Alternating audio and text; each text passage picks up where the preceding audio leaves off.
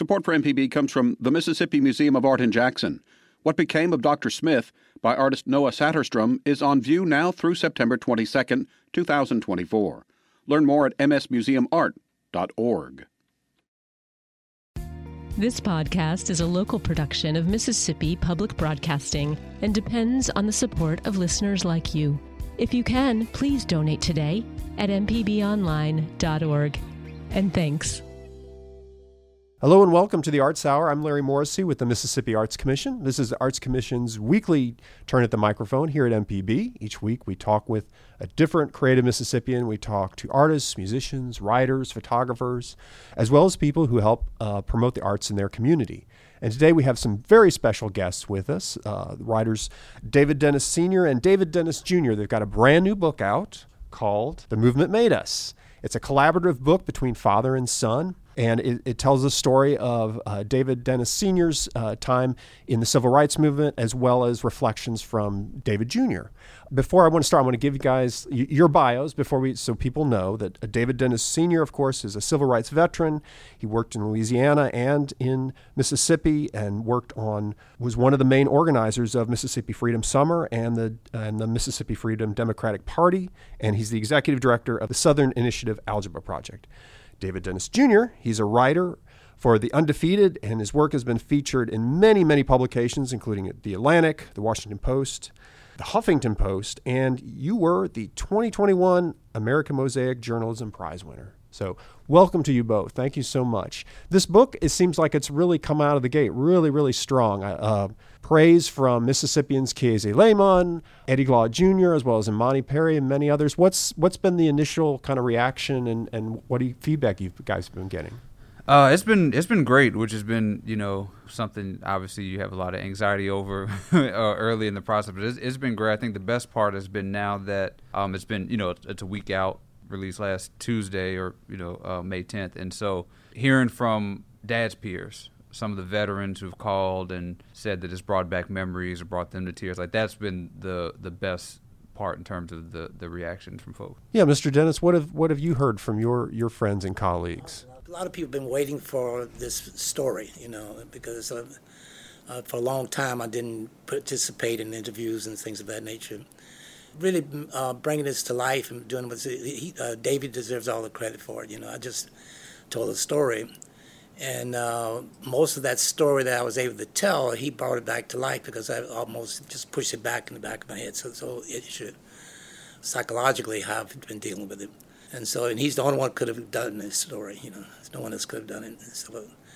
So all the credit goes to him, So I'm just very proud of him and what he's did with it. So this is a story, I think, from what I've read, it's been long on your mind to be something that you wrote about. So talk about the journey from the initial, I'm going to write this book, to, kind of getting started with your dad. Yeah, I mean, I had heard these stories, sitting around the table, Dad and his peers, and just they would talk shop and tell these really sort of interesting episodic stories from this movement time. And they were, as a kid, not understanding all the implications of the stories. They sounded like adventures, right? I mean, they have all kinds of, there's high-speed chases and there's bombs and like all kinds of stuff that just captured my imagination. So I was always saying, one day I'm going to put in a book. And as we sort of I had a plan in my head that I would, write a couple books, then we'd get this book done, but that's not sort of how life works. And we wanted to get these stories down. And, there's also the way of the world at the time. This was written a lot or all of it pretty much during the Trump presidency, Black Lives Matter and all the stuff. So it was important to tell these stories at that right time. So we really sort of sat down, in earnest to do this probably about 2018. And, I think it was Dad didn't quite know what I had in mind or what the plan was in terms of the book. I just was asking him questions and getting it down, and then started writing. And, it sort of became a thing. Mr. Dennis, for you, what was important for you going into this project? What you thought it should be, or what was your thoughts about that? Well, in the very beginning, I was unsure. But one thing was clear, though, is that it had to be about the people involved in the movement. So you read a lot about some key people, the civil rights leaders, whether you have this. But what's forgotten out there happens to be the thousands of people who really made it happen. So you talk about Freedom Summer, where we talk about key individuals, names come up all the time. What we don't talk about are the thousands of people who housed all those kids who came in. Neither do we talk about what happened to them after the kids left. So I'm quite sure that some of them really suffered quite a bit as a result of that, both economically and physically, we don't know. And so what I call the real forgotten heroes in the movement, and we need to figure out how to give some attention to them, because I wonder sometimes what would it be like if a kid or even adult now understood that their parents or relatives had something to do with the movement. And young people could say on the streets and stuff like that, you could feel some pride in the fact is that my aunt, my uncle, my grandfather, my grandmother, whatever, did this and that in the movement. So those stories become important to me in terms of getting other people to recognize, who were important in the movement from their communities, please, we have here. So that was really important. So I've been a lot of times when I did talk, speak, I always talk about those people, and so that it becomes important.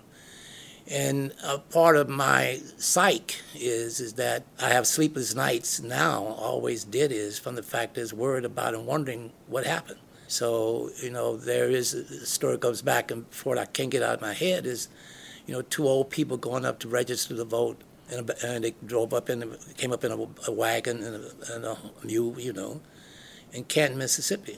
And so we were having those voter registration drives on Friday. And they came in, they tried to register voters, they walked right through the sheriff, Billy Noble, and them, heads high, came back down, and got back in that buggy, and they went across. And they had to be in their 70s or so, And so I can't get that out of my head. And they just disappeared as they were down the street with that buggy. I said, what happened to them? So the real heroes, it was revolutionary and radical for someone to have an NAACP card. It was radical for people to go down and try to register the voters because, what would happen to them? We came and we left, but they stayed.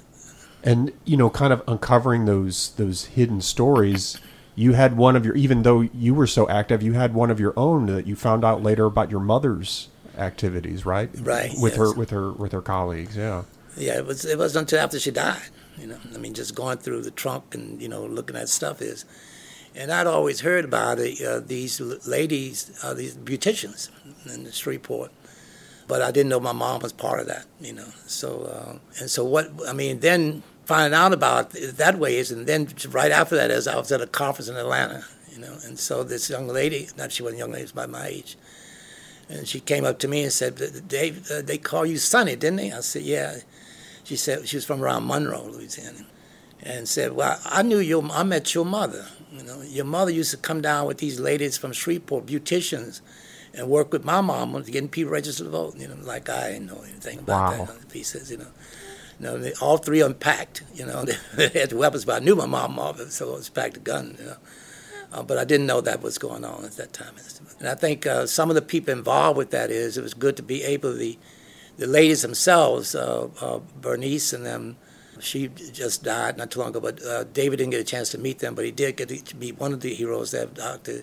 C.O. Simpkins, So part of what this is all about is saying that we get this, we recognize the saying that young people, snake core people, it's almost like we started a movement, No, that's not true.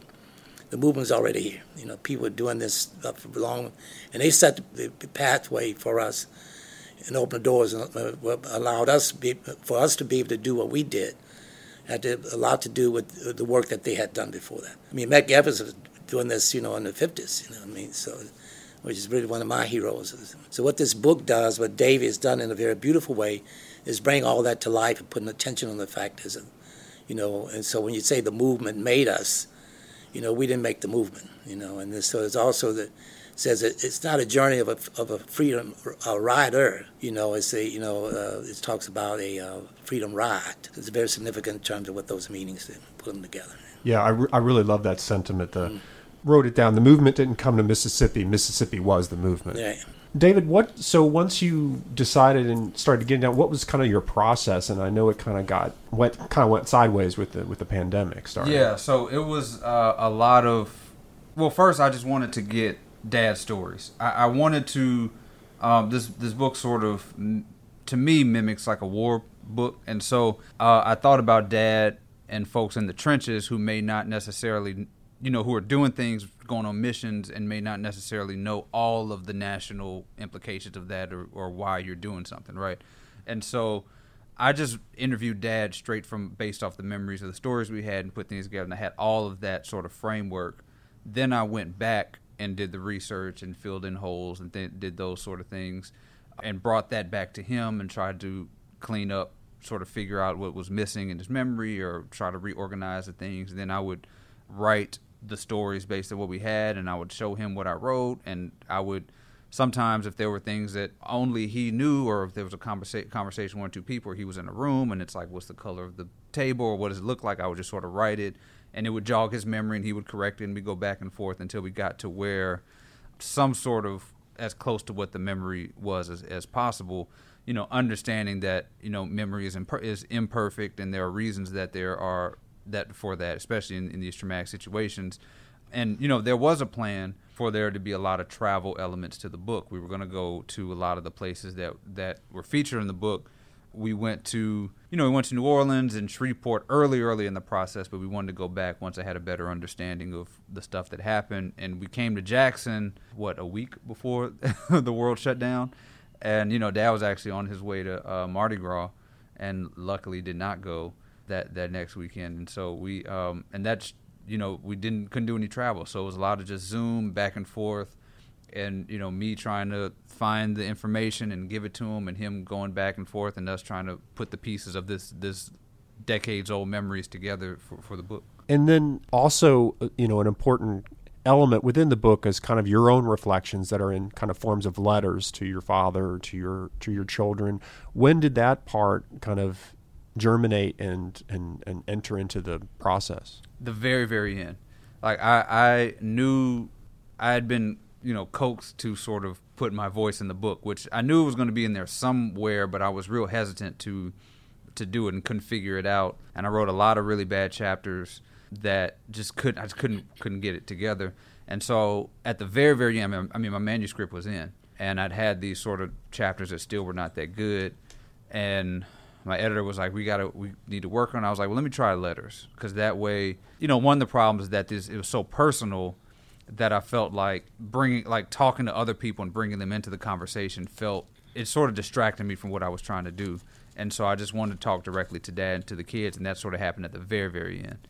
And for the most part, especially one of the kids, I wasn't planning on writing anything to the children, and that just sort of happened spontaneously. And I just said, hey, I tried it, and I did, and it just ended up almost being first draft is what ended up in the book. So just writing from the heart, and Dad read them, and we talked about it, and had heart to hearts, and that's how those ended up in the book. So do you see, this is primarily kind of a conversation between the two of you, but then it extends out to your grandchildren, and I think you mentioned in the last letter that you started kind of talking to them directly about your experiences. Is that right?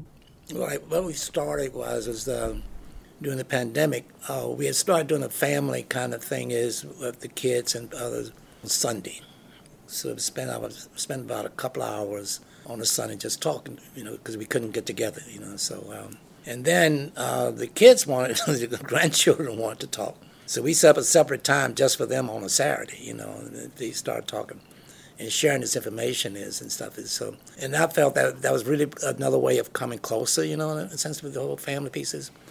So one of the things the book is about is family, in a different way. And so Dave has always been this kid who really stressed family. It's been always something very close to him and important to him.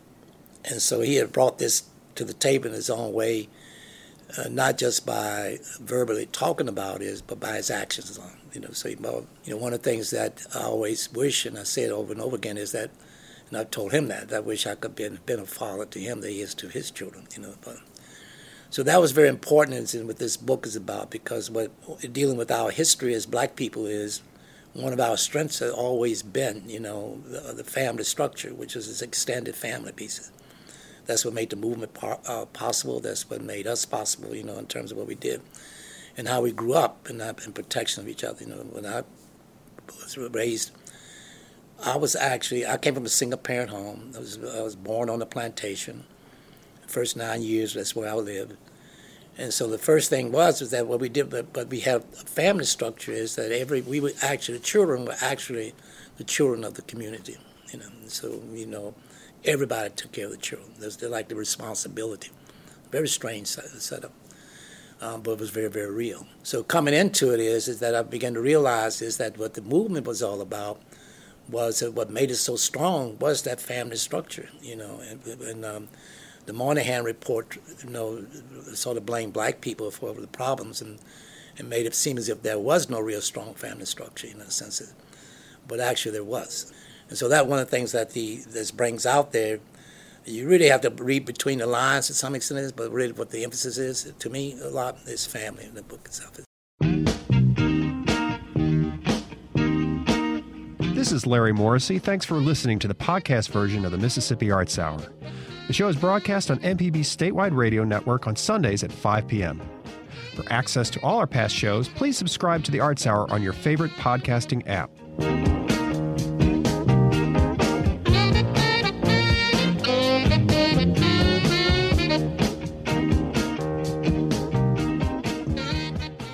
Join us each week for Everyday Tech on MPB Think Radio. We have an IT expert, a computer repair ace, and we troubleshoot your problems on the phones as well. Everyday Tech, Wednesdays at 10 on MPB Think Radio. Download the podcast now or listen on YouTube on the MPB Think Radio channel. This is an MPB Think Radio podcast. We're back on the Arts Hour. I'm Larry Morrissey, and our guests today are David Dennis Sr. and David Dennis Jr. We're talking about their new book, collaborative book, The Movement Made Us, talking about the years, Dennis Sr.'s time in the civil rights movement and reflections from David Jr. Let's jump into the story a little bit.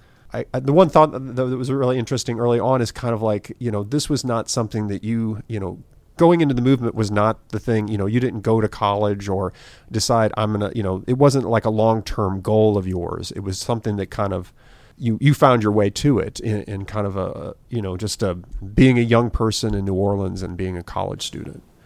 Talk a little bit about that. Yeah, well, being in the civil rights movement, I was raised in a way about being proud and stuff. It was one way, but at the same time is that also how to be very careful in terms of how you interact with white people. And so I remember when a lot of people asked me, how did you feel when you found out about Emmett Till, was murdered? And my response always is, I was scared to death, And so the black men in the neighborhood took us into the church and talked to us about how to survive, it was, So really in terms of the civil rights movement pieces, my way of dealing with that was, you get out, make some money, and, take care of the family. Because I was one of the first people in my family to graduate from high school. So that was a biggie, And so things just started to happen. By fate, by accident, by chance, that pulled me into the movement. So I would like to say, I didn't really go to it. I think it came to me, in a sense. And so when I went to New Orleans, getting into it, was my first meeting with the Civil Rights Organization, which is the Congress of Racial Equality. It had to do with the fact is that I was on campus walking, in my freshman year, walking on the campuses, and there was a crowd of people around Flagpole University. And there was this young lady was talking, so I looked at her and I said, I don't have anything to do with this, but then I stopped and turned around because she's a very attractive woman. So I went to really talk to her, wait till she finished speaking, and went to talk to her. So I was trying to get a date with her. That's what it was. So her date was she tried to talk me into going to a meeting, a core meeting. So that was my first introduction to people. But I wasn't interested in getting involved with the movement as such as, And I kept going to these meetings trying to get this date with her. So that was my driving force. Now it is. So everything after that was really part of my first arrest was by accident, chance, Getting into the Freedom Ride, joining the Freedom Ride was sort of by chance, accident in a sense. But it was during that period that of the Freedom Ride is when I really got what you might call religion in the sense is in terms of movement is. And I was at a meeting at Dr. Harris's house in Montgomery. And so this is at the time the buses had been burned in Anniston, Alabama, and people beaten up in Birmingham and Montgomery, And so they were having this rally meeting in Montgomery to determine decide whether or not the ride should continue or not. So there was a group out of Nashville led by Diane Nash, and John Lewis and them was pushing for the movement to continue, for the drives to continue. And there was another group of people in New Orleans led by Oretha Castle, who was the sister of the young lady that I was trying to get a date with, how crazy that was. And so they decided on both sides that they converge on Montgomery, Alabama, and move the rides to continue. So New Orleans sent a delegation. I got on the part of that delegation after being challenged by Doris. And so I ended up between Doris and Johnny Walker Red, and then ended up at Montgomery, Alabama. So I was really, torn. And why am I here? Should I I got to get back to school? My mama doesn't know where I am, and I just got out of jail. She didn't know I'd been in jail, And so there was a mob outside of this house and everything else, and I'm like, why am I here? So in that meeting was some of the people, icons of the civil rights movement that I've been reading about, Martin Luther King, Wyatt T. Walker, James Bevel, John Lewis. They're all there in this group making that decision. So the young people were saying, continue to ride, and then the elders were saying, you should take a moratorium and slow down because somebody's going to get killed, And then there's a debate whether or not Dr. King should be on the ride and what we have. It's back and forth. And I'm there saying let the old people win so I can get out of here, And so all of a sudden out of the clear blue, and I've been asking people, no one can tell me who said this. And they said, all of a sudden I just heard this voice saying to me, there's not enough space in this room for both God and fear. And I don't know what happened. It just like, boom. All of a sudden as my hand was up, I'm on the first bus, I'm going to go this. But since that time there was not this thing that kept me from, I was in, let's put it that way. And there was always a struggle with me throughout the movement and everything else between being afraid and fear, and I've always had to battle around how do you conquer your fears. And so that became like the challenge, to me is, in terms of, fearing God. And so that was my easy way to get out of that, be able to face it. So there was always this battle. I had to prove to myself, and there were certain things I did that were very crazy to prove that I was not, I might be afraid, but I didn't have fear. You're listening to the Arts Hour, and our guests today are David Dennis Sr. and Jr., and we're talking about their new book, The Movement Made Us. Another kind of theme that comes through, David, that I saw, and especially in the New Orleans story, is the kind of centrality of women in the movement. And I thought being in Mississippi, you just read so much about Mississippi. So one, it was great to read about the New Orleans movement and its vitality, but also how women were just, and it kind of comes throughout all these different spots. And so through his time. So talk about that a little. Yeah, I went into this book very concerned about that. Like, it's a story of my dad and I, and two men in our relationship and things like that. And I wanted to make sure that there was enough spotlight on the women of the movement. So I wanted to be intentional about it.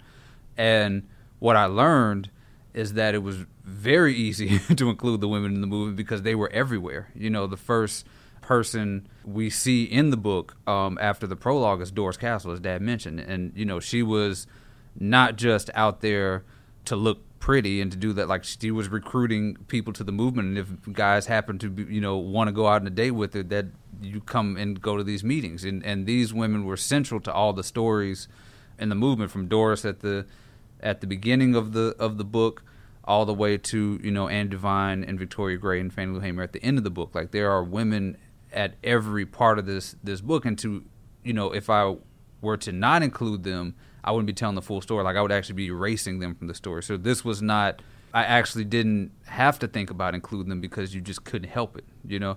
So this wasn't a act of, diversity or anything like that. It was just telling the real story. And the real story is that the engine of the civil rights movement was black women. And they were, in every chapter, there is a black woman who was moving things forward.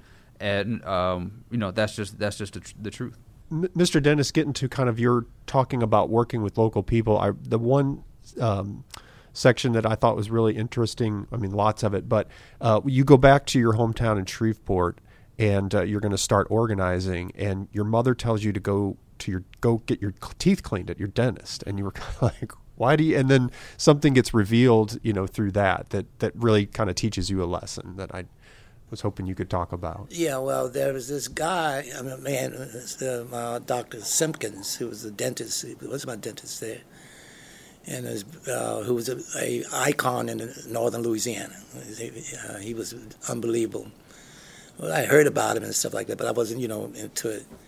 And so her connection there was, and that should have given me something to understand about her involvement, because she knew this, So but teeth clean was actually because they had been talking about this, I said, okay, I'll go there. And when I get there, and he looks at me, he called me Sonny, he said, I've been waiting for you, so all of a sudden he is talking to me, he takes me in the back, and he shows me all this stuff is. He got a little printing thing, a copy thing.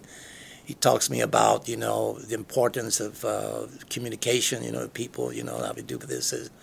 And that's one of the most powerful things you have in the movement was, the word, the power of the word, in the sense of the pen.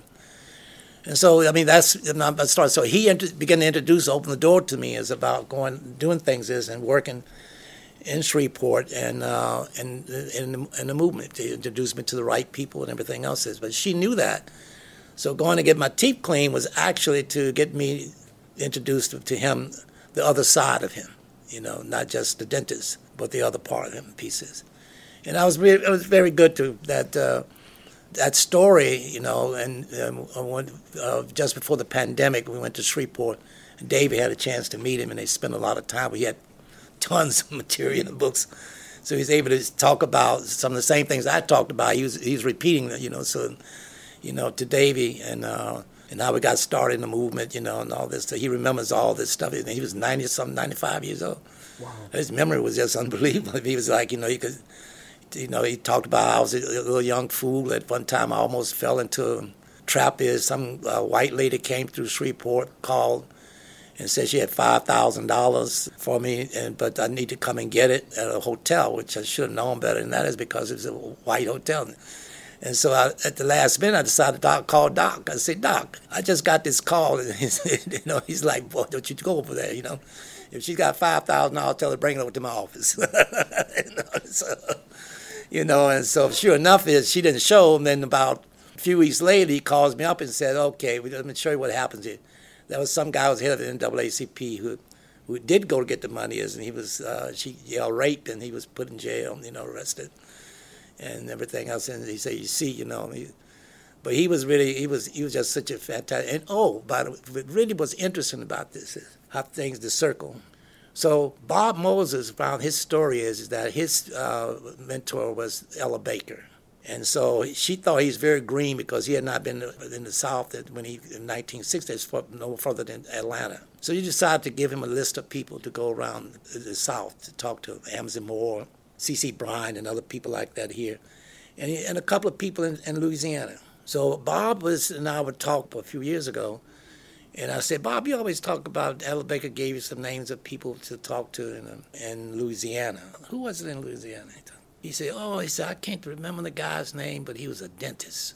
I said, wouldn't it be Dr. C.O. Simpson? He said, that's him, that time.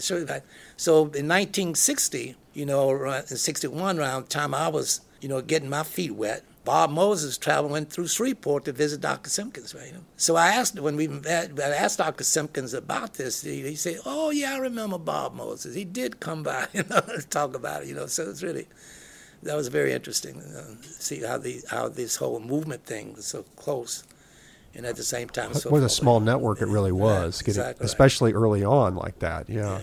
The other thing and you reflect about this, David, is just how young your father was. It's kind of unbelievable.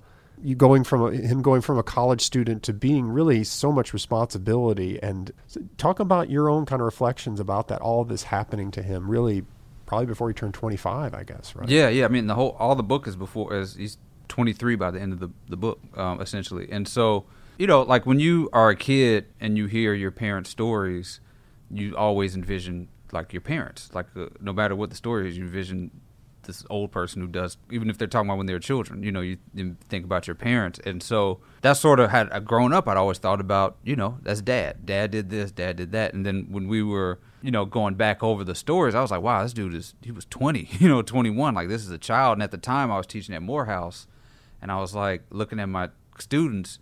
I was like, man, y'all, like, it would be, I couldn't imagine y'all leaving anything, the fate of the country in your hands, like doing this stuff was baffling to me. I'm trying to grade papers to get y'all to turn in assignments on time and stuff. And just thinking about all that responsibility on these kids. Bob Moses was the old guy in the movement, and he was like 26 or something like that at the time, And that's one thing I wanted to bring forward in the book is that these were kids. They were doing like, childish things, which kids do. Like you were pulling pranks on each other and you're trying to survive and trying to hang out and go on dates in the middle of this like really tumultuous time. And I think that adds to the humanity and the fact that these were real people, is that they were young folks out there just trying to get by, like not, wanting to have careers. Like nobody, they weren't like kids saying, I want to go to jail and get hosed and get beaten when they're 20. Like nobody wants that. They wanted to go and live their normal lives, but this stuff sort of happened, and they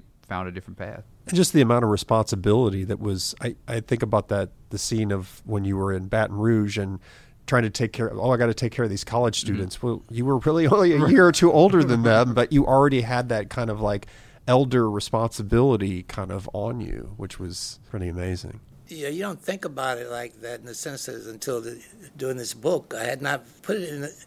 I think always in my head as if I was older, until we talk about this book. David keeps talking, but you only, and I'm like, that's true, kind of piece of.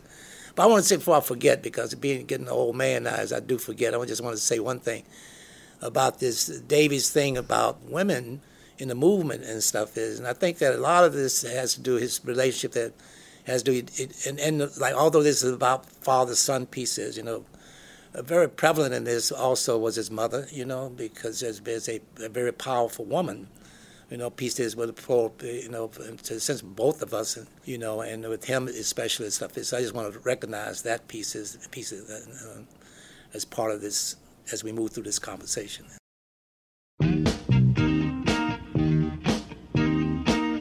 This is Larry Morrissey. Thanks for listening to the podcast version of the Mississippi Arts Hour.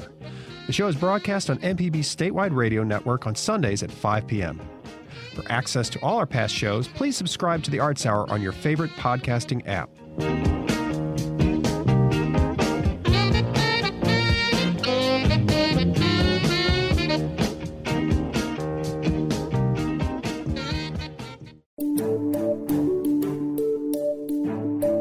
Hi, I'm Dr. Jimmy Stewart, Professor of Internal Medicine and Pediatrics at the University of Mississippi Medical Center.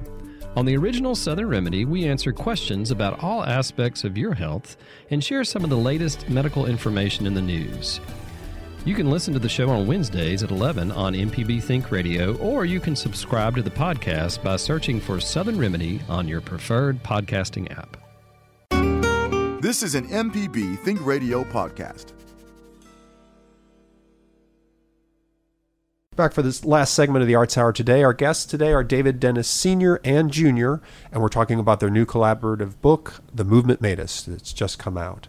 For people historians of Mississippi, since we're talking to a Mississippi audience, the one little scene that really jumped out that seemed to come out of nowhere was your audience with the Governor Ross Barnett, and just seemed to come out of nowhere. And what brought that on, and I think you kind of mentioned that other people had been brought in by him, but this is the famous segregationist governor of Mississippi in the early 1960s. Yeah, there was a field secretary from Corps who was here, preceded my beat coming in 1962 is when I came in, April of 1962. His name was Tom Gaither. And so Tom Gaither says one thing might happen here is the Governor Ross Barnett has a habit of actually wanting to talk to some of the civil rights people, and he's talked to me and whatever have you. So don't be surprised if he make contact with you. So I said okay, but I was surprised when he did that. So we had just opened up the office on Lynch Street, and sharing the office with Snake and Core, and the state troopers came in. And Dave Dennis says, "We'd like for you to come with us." I said, "Oh heck!" I had no idea what they were talking about. I said, I need to make a phone call, so they could think about it, No. So he ended up taking me to the governor's office there is, and there he was, and he just wanted to talk, wanted to meet, and one of his things was, well, why are you here, and kind of thing is, so it became a very interesting conversation about race and stuff is, you need to separate the races, you don't need to be, our Negroes are happy here, it kind of stuff is going through is. Then that one incident came, my mind was the lady, maid came in, bringing the coffee, tea, and stuff is, and she comes in and does that, and so, and she asks, something like that, and so then it hits me the fact is that, he had been talking about prior to that about separation of races, you'd be eating your own places, like this, you'll be, in public places. So I raised a question about him about, here he is, you don't want to sit down and eat with me or whatever it is, but you use a black person to fix your food, and the tea, and whatever you have is, and also in terms of they nurse your children, whatever you have is, but you don't want them to go to school, whatever you have is. And so he couldn't have an answer to that, That was really as if he had not thought about it, in a sense. So he's a very puzzling guy in a sense, because there were moments in that conversation I thought that he was really listening, but he would fall back into this whole racism thing is. And then remind me of the fact is that that's what happened a lot. I mean, when I lived on the plantation, the farm, there was this relationship. It was still slave, white master kind of thing is, but then this thing would break, between us of people, two human beings. And my grandfather, when I was very young, he had this thing about family too. He was like my grandmother had relationships, so he didn't call her. Only when he was angry would he call her by her name. He called her friend. That was his thing, friend. And so there's one day he was working for this white guy, and Hank was in his farm, and so they came back in front of the house in Shreveport, and around the ditch there is, and they got into an argument, and so Hank cursed. My grandmother was standing there, me there, and my grandpa just knocked him down right in the ditch. Pow! You don't curse in front of my wife and my child, my grandson. And so my grandmother just went crazy. She thought he was, this is it. He's gone to jail, whatever. So I make a long story short is, got him up, and then they left. And my grandmother just was sure that he wasn't going to come back. They do that part. David does a beautiful job in the book about it. And then later on, they come back. My grandmother just thought she just would never see him alive again. And she had me believing that now because I'm scared too, But so they come back and they come out and they fall out of the truck right into the ditch. And they laugh and stuff like that as my grandfather put it, it was a little gentle cure, And so they became friends. I mean, so all of a sudden is like when they got ready to leave, Hank, who I always called Dave, my grandfather, and whatever, and he would call him Mr. Hank. It was okay, take care, Mr. Hank. Okay, Mr. Dave. And I'm like, what? As a little kid. See? And that was a respect thing. After that, they were just, his face is all swollen up. But it's amazing. Then my aunt showed me a picture. I've been trying to find the picture, can't find it now. But my grandfather on the bank of the thing is with a fishing pole with this white guy, And she says that that's who that is. I say who the white guy? It was Earl K. Long. She says my grandfather and Earl K. Long were good friends, which I didn't know anything about. But I mean, they had this strange relationship with people at this time but you couldn't cross the line in terms of I'm equal to you, Right. Yeah. One of the really great parts of the book is kind of talking about intimate relationships is bringing out the personality of all of these iconic people. Medgar Evers here in Mississippi, he's kind of like this bronze statue that we all go look at, but the personality of Medgar Evers, the personality of Schwerner and Chaney come through, and I was wondering if you could talk a little bit about that, trying to bring that part out in when you were writing. Yeah, before we do that, I do want to talk about the Ross Barnett. Oh yeah, also because I'm doing this all while I'm in Mississippi, and this is very important to me. That my dad and I used to hang out at the reservoir a lot. Some of the scenes in the book happened in the reservoir, and as a kid, we just called it the reservoir, right? And so I didn't realize till later that this is the Ross Barnett Reservoir, and that this was named. We talk about Confederate monuments and what they meant in terms of people owned slaves and things like that, but there are monuments here named after people who were violent oppressors to people who are alive right now. And so one thing that I hope that people do when they read this book is realize they need to change the name of that reservoir. I know there's been discussion about that before, but I think it's really time that Ross Barnett be stricken from everything, namely that place where people go and hang out and have fun and spend time with their families. So I just wanted to say that. So yeah, the realness of these folks, right, was extremely important.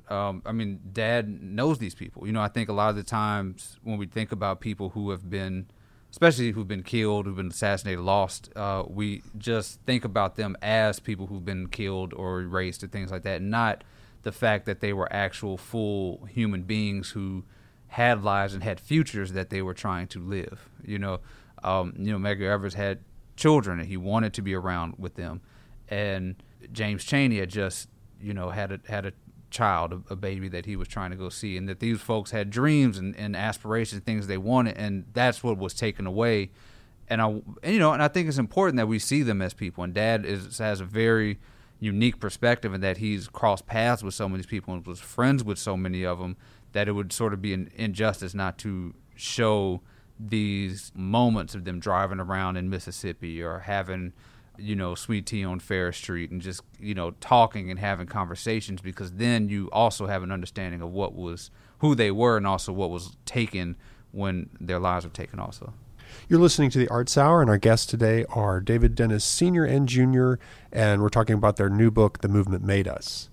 Talking about a lot of the under-recognized people, and one who kind of that is brought up in the book that you talk about, who kind of doesn't fit. He kind of has his own mold. Is C.O. Chin in Madison County, who he kind of has his own category. And I was hoping you could just talk a little bit about him, kind of bringing up these people that maybe aren't in the first line of people remembered for the movement. Yeah, well, C.O. Chin was, I can't say one of a kind. He was there was a certain group of people throughout the South, black men, who really did not take much stuff off of white people, There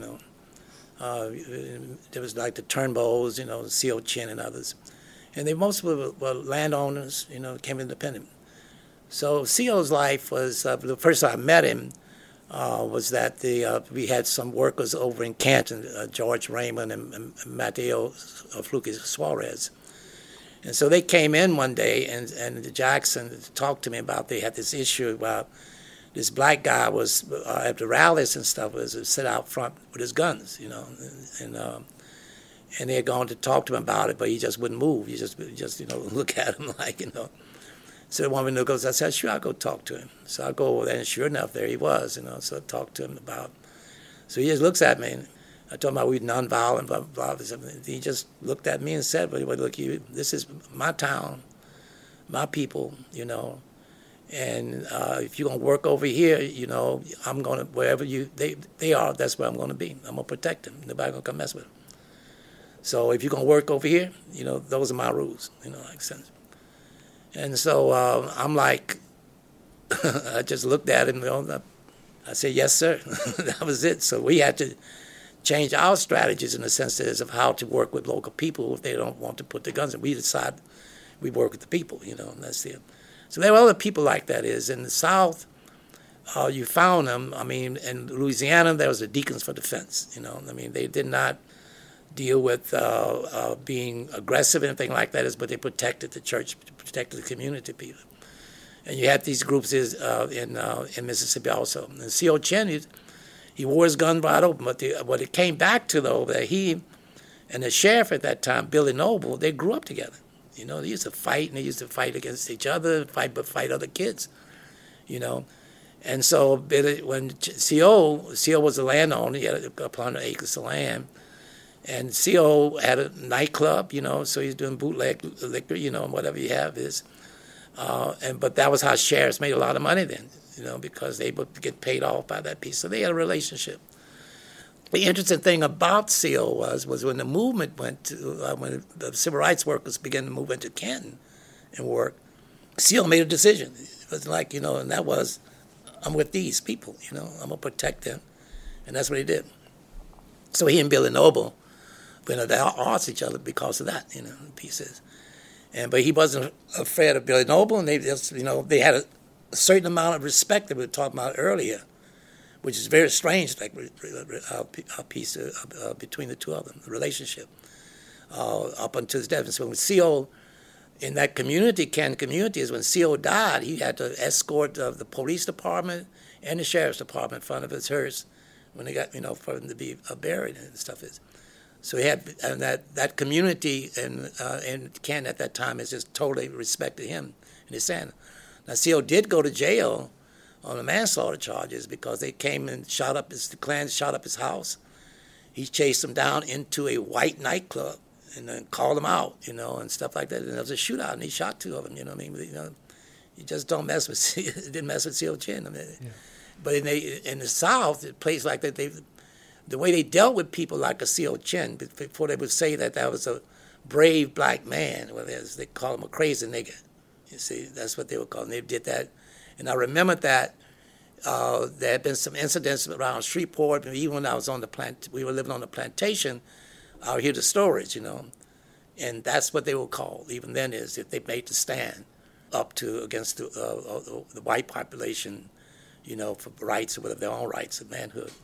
They were considered to be crazy, you know. So, yeah, and we, I'd first heard about C.O. Chin. We went to his funeral. What was it, 1999, 2000, something like that? Yeah. And I've been excited. I mean, and we rode to Canton and rode back, and Dad told me stories about C.O. Chin. And I just was dying to write about him. Like, he's just like a super. He just seems like this, like, he needs his own action movie, right? He does. Like, he's like this larger than life, like, superhero gunslinger type of dude that is just like that you definitely do not hear a lot about. In the movement, you know, especially all this nonviolent talk and all that stuff, like people like C.O. Chin are as integral to the movement as everybody else, but he just was like the coolest dude, it seemed like to me, so yeah. Absolutely. Well, I know you guys got a lot more stops today on your trip, but we promoting this book, but again, David Dennis Sr., David Dennis Jr., The Movement Made Us is the new book. Please go check it out. Thank you so much for coming today. We really appreciate it. Thank you so much. Thanks for listening to this MPB Think Radio podcast. MPB depends on support from listeners, so if you can, please contribute today at mpbonline.org.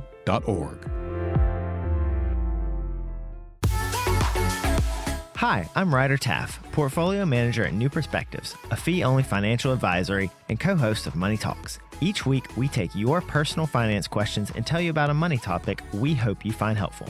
Money Talks can be heard Tuesdays at 9 a.m. on MPB Think Radio. Podcasts can be found on our website, money.mpbonline.org, or on your smart device's podcasting platform.